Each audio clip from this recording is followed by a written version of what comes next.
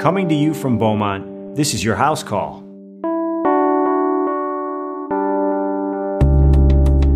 Right!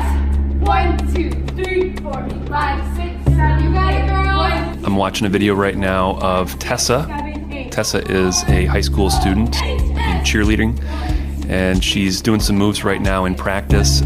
Let me describe what I'm seeing. So she's a flyer, so she stands on top of a base of 3 other cheerleaders, and they hoist her up into the air. And right now, they're setting her up, and her head is easily 12 feet in the air, and they're going to now drop her down, and there she goes.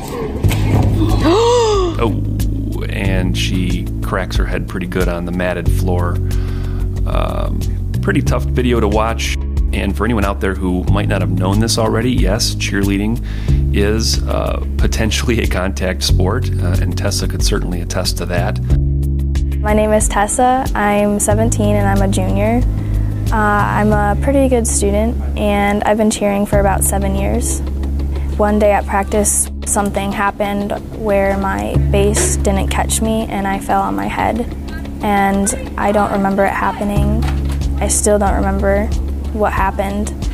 My first memory, I remember hearing things. I remember my eyes were closed, and then I remember my coach I heard noises, but I couldn't really like figure out what they were saying. And then I remember my trainer Ashley coming in and making sure my neck was fine and sitting me up. And then I remember my coach saying that she called my mom. Tessa's okay, and the person who's joining us on the podcast today is one of the healthcare providers that treated Tessa.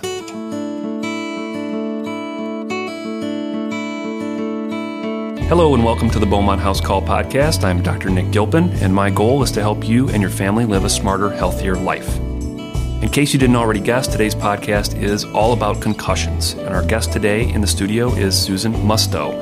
Susan is a nurse practitioner that works in the Beaumont Concussion Clinic. Ms. Musto has worked for many years treating people with head injuries and worked as a nurse practitioner in physical medicine and rehabilitation before joining Beaumont. She's also going to be going back to Wayne State University to get her PhD, and she's going to be doing concussion research at Wayne State. In today's conversation, we're going to hit on several topics. We're going to talk about the physiology and pathophysiology of concussions. In other words, what's going on inside the head when a hit is taken.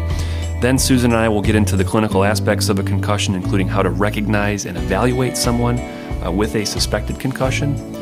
We'll touch on the epidemiology of concussions, a very frequent event in today's sporting world, including some of the challenges with concussion management that are largely due to underreporting.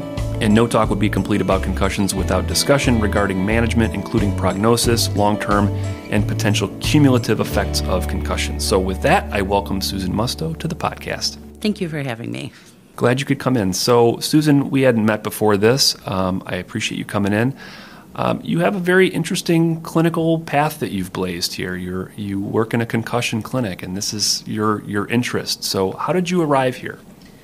When I first started in nursing, I worked at the Rehab Institute of Chicago on their brain injury unit, and I was fascinated back then about brain injury. People would have the same injury but present in different ways. Mm-hmm. So I always liked that. You know, it was different every day when I would come in. Behaviors would change. It was very interesting to me. Then when I became a nurse practitioner, I worked in inpatient rehab, and I would see people in nursing homes. And I saw a lot of patients with stroke. So neuro has always been an interest for me. Mm-hmm. But also, I have teenagers that play sports, and that really kind of with concussion started to pick my interest about concussion. So when I came to Beaumont, you know, their concussion clinic was just getting up and running. So that's what brought me to Beaumont, was my interest in concussion and the opening there. Then when I started seeing patients in concussion clinic, I started to think about concussion even more. Like, why does it take some people longer to recover than others? Why is it this sport that has more injuries than others? So that's what brought me to Wayne State to work on my PhD and do research in concussion.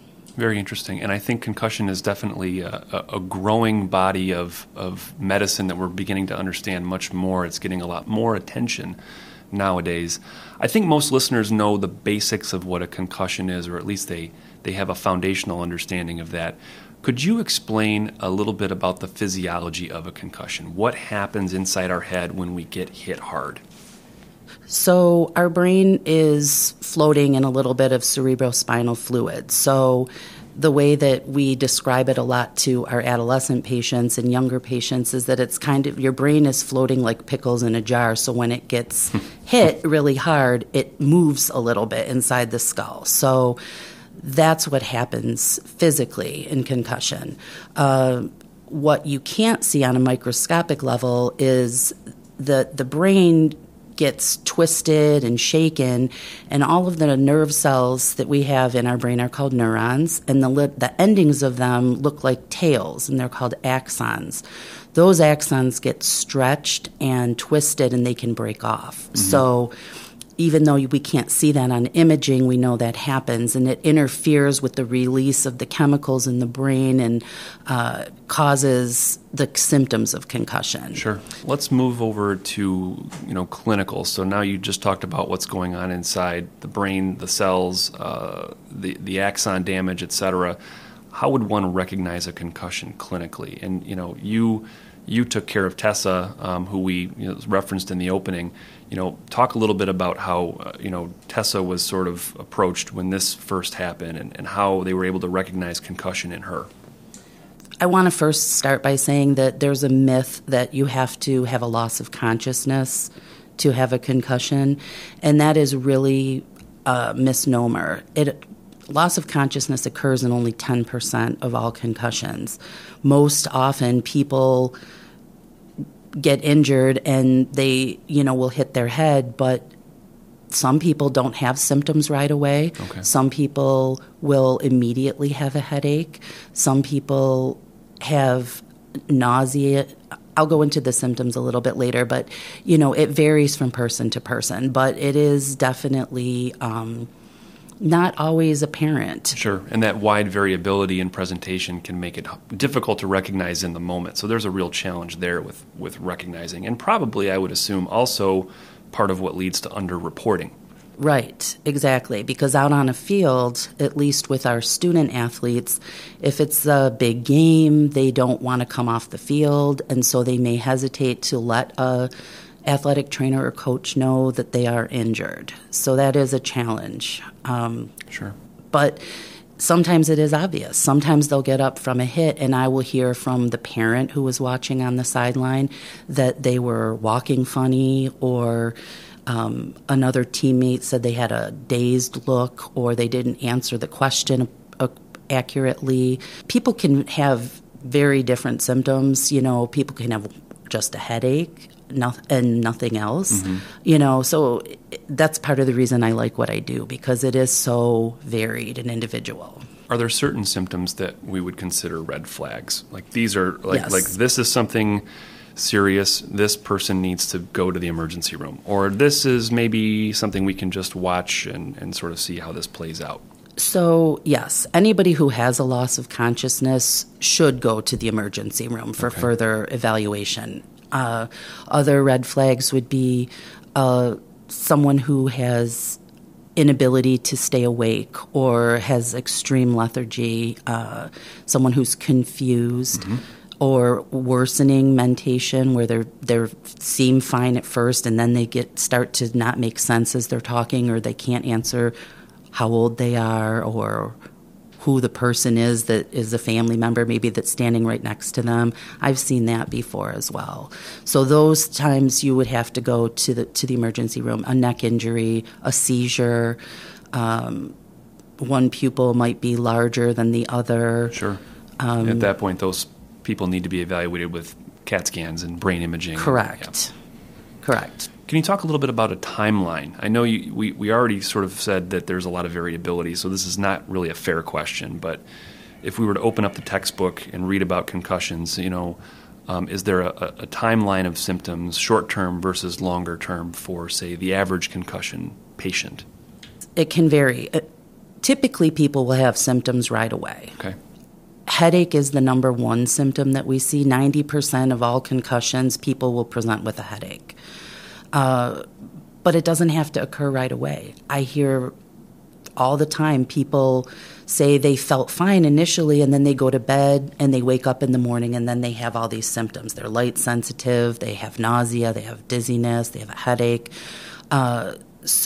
And then even up to a few days after the concussion. I had one patient that kind of varied. He felt fine one day, and then the next day he had headache and nausea. Then he felt fine that night.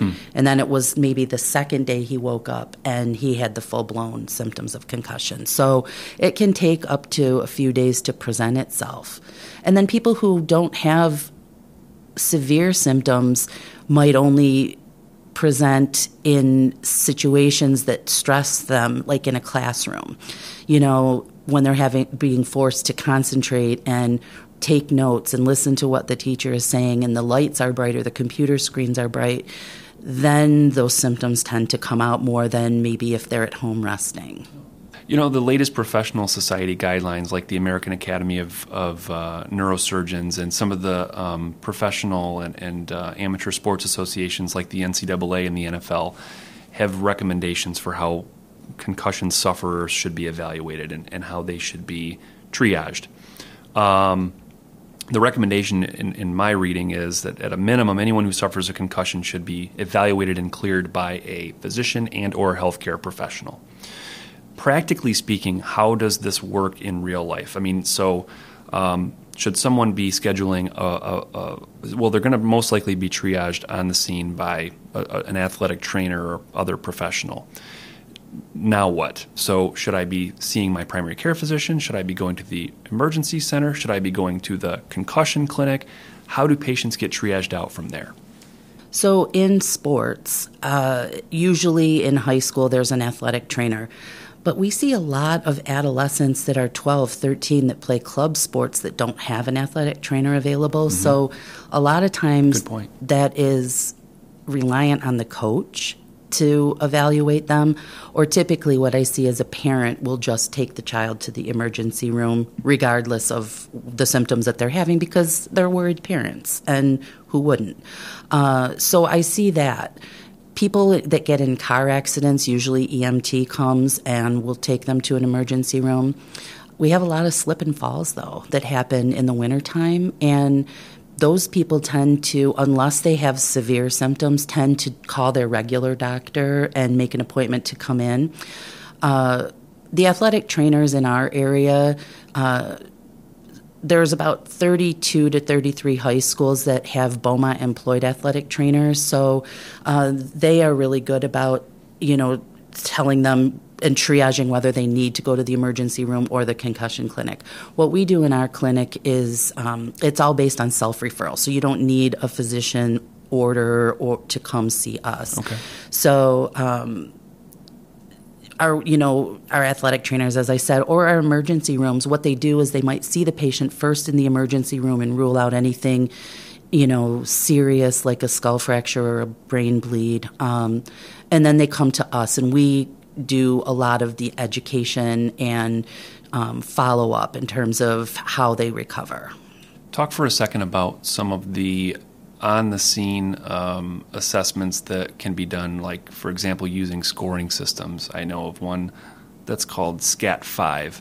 Talk a little bit about that and what the utility of something like that might be in this situation. So the SCAT-5 is something that I know all of the athletic trainers use as a sideline assessment. It can also be done in a clinician office, but typically I see it more on the sidelines in this area. And it measures different things. It measures balance. There's a test that's called the BESS that measures balance. There's a graded symptom scale, so a person can rate on a scale of 0 to 6 how severe they're suffering their symptoms.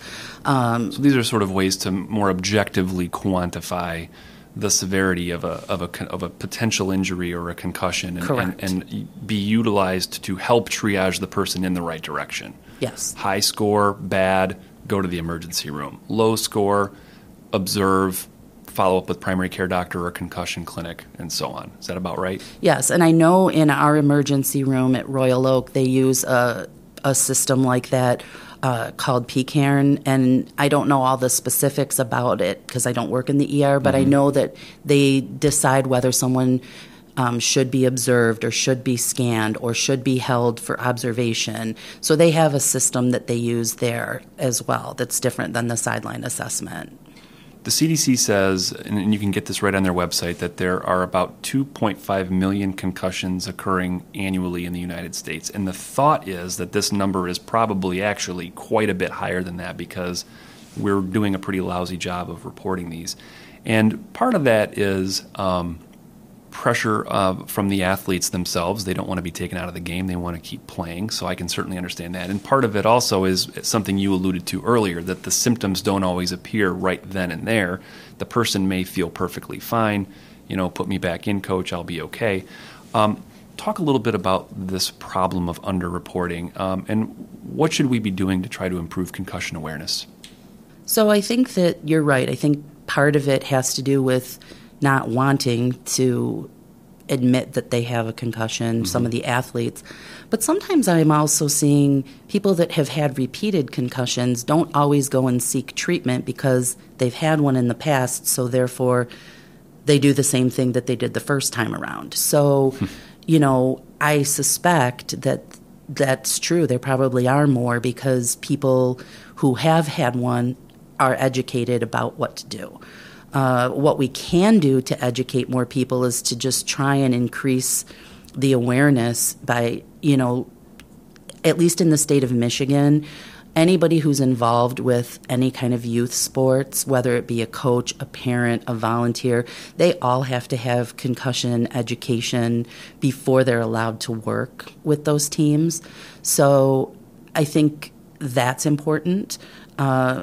And doing this kind of thing, getting the average person who maybe, doesn't play a sport but knows, even it doesn't have to be sport related. It can be slip and falls. It can be, children who fall off of playground equipment, maybe younger ones who can't express themselves and tell them what's wrong. At least if we have people who are educated and know what to look for, that hopefully will help.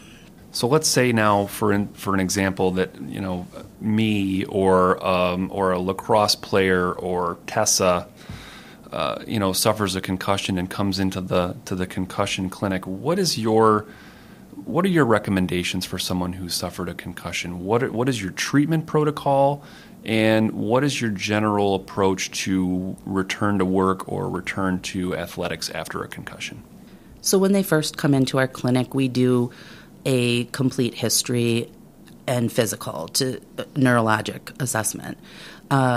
We definitely will always, regardless if it's an adult or a younger person, take 2 to 3 days of complete cognitive and physical rest. So staying home from school or work is recommended for those first 2 or 3 days. What we've heard in the past, is you should stay in a dark room, don't do anything, that kind of thing. But studies don't let them are fall asleep, right? Correct. Yeah. I wake them up every 2 to 3 hours. Yeah, right. But that's actually showing to be not effective in recovery time. It's what we're finding through studies is that getting back to a little bit more of a normal routine after those 2 to 3 days and actually participating in low impact kind of exercises. Currently what we do is we recommend daily walking for our patients. And that's showing to improve recovery times in studies than laying around and doing nothing.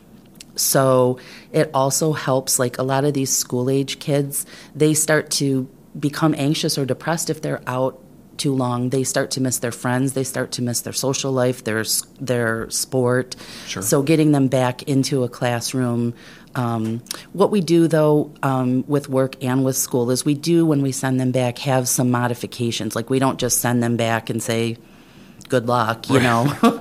We, for school, what we do is we get a list for the guidance counselor of accommodations that we want them to follow. So if somebody, let's say, is light sensitive, we ask that they dim the lights or they dim the computer screens. Someone who has sound sensitivity, we might ask that they eat lunch in a classroom instead of the cafeteria, or let them get out of class before the bell rings 1 or 2 minutes early so that they may walk in a quieter hallway. If they're having cognition problems, like problems with concentration or attention, memory, we might ask the teacher assign a person to take notes for the student so that the student can just listen to what the teacher is saying and be able to get the notes later, or tape recording the lectures. So we do all those kinds of things while they're in recovery. Really tailored, very much so to the individual. There's not necessarily a one-size-fits-all pattern. Right. Yeah, and for good. adults, when they go back to work, some people can't afford to take time off of work. I've experienced that as well. Of course. That's what we recommend, but if they can't afford to do it, what we ask is, can they give them some extra break time when their symptoms worsen, let them go to a quiet place to just have a few minutes to decompress and have some downtime, or maybe shorten their work day as they recover. So those are the kind of things that we implement before they're even allowed to return to sport. Sounds like good sense. What is the overall prognosis of someone who suffers a concussion? For the length of time of recovery is typically 7 to 21 days. In the literature, it can go up to a month, before someone is considered to have post-concussion syndrome. That's a whole different animal, but post-concussion syndrome happens in only about 10 to 15% of cases, where people have continued symptoms past that normal time frame and they're not recovering as quickly. In those cases, people will then need to follow up usually with neurology and may have to have further rehab, different therapies, vestibular therapy or vision therapy for any continued symptoms that they're having. You talked about this a little earlier, but the idea of multiple concussions. Talk a little bit about what the difference is there in terms of, prognosis, or is there sort of this cumulative or additive effect of having multiple concussions? Typically, when you have one concussion, people recover and they go back to normal and things are fine. When you have repeated concussions, as long as you're healing in between each one, people tend to think nothing of it. But there are, people that have some lasting symptoms that don't go away. Over time, repeated concussions are showing in studies to increase people's risk of Alzheimer's disease, Parkinson's disease, having difficulty with their memory, organization skills, attention as they age. We should probably at this point talk about CTE, right? So what is CTE? So that's chronic traumatic encephalopathy is what it stands for. And it is a syndrome that we see very rarely, but it does happen in people who receive multiple head blows over time. Typically, we see this in football players or boxers.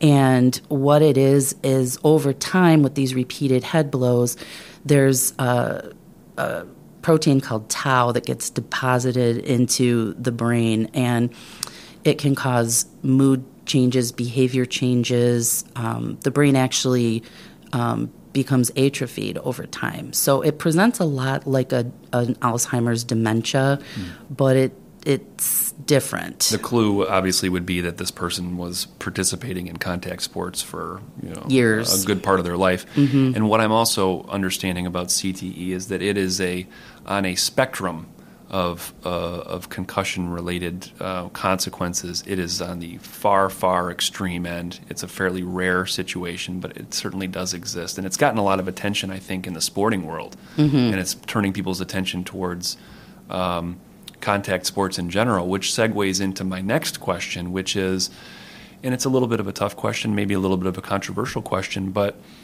should kids be playing contact sports? What is the medical professional's opinion about that? I think that they should. I think that the benefits of playing contact sports or sports in general far outweigh the risks. What we know is that our world is becoming more sedentary with all of the digital technology out there, video games, being on phones constantly. Kids are more sedentary and becoming obese. And so it is important for them to get out and exercise and play sports. Yeah. I also think that it's good for your self-esteem. You learn leadership skills. You learn how to communicate. I mean, these kids hit like buttons and smiling emojis all the time, and they don't come face-to-face with people. And I think when you're playing a sport, you have verbal communication, nonverbal communication that you see face-to-face with people. So I think it's important. It helps build friendships as well. I think those are great points, Susan, and I agree. I think that you have to, well, first of all, this is a decision that is a very personal one. I think parents are going to make these decisions, and hopefully they're making informed decisions. I think, yes, on the one side, you have to look at the potential harms of playing contact sports, injuries, concussions, things like that. Yes, they do happen.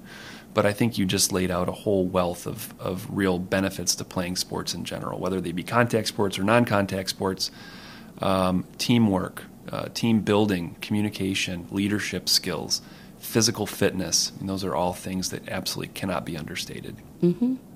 I mean, you have to just be aware and use your personal protective equipment for the sport you're playing.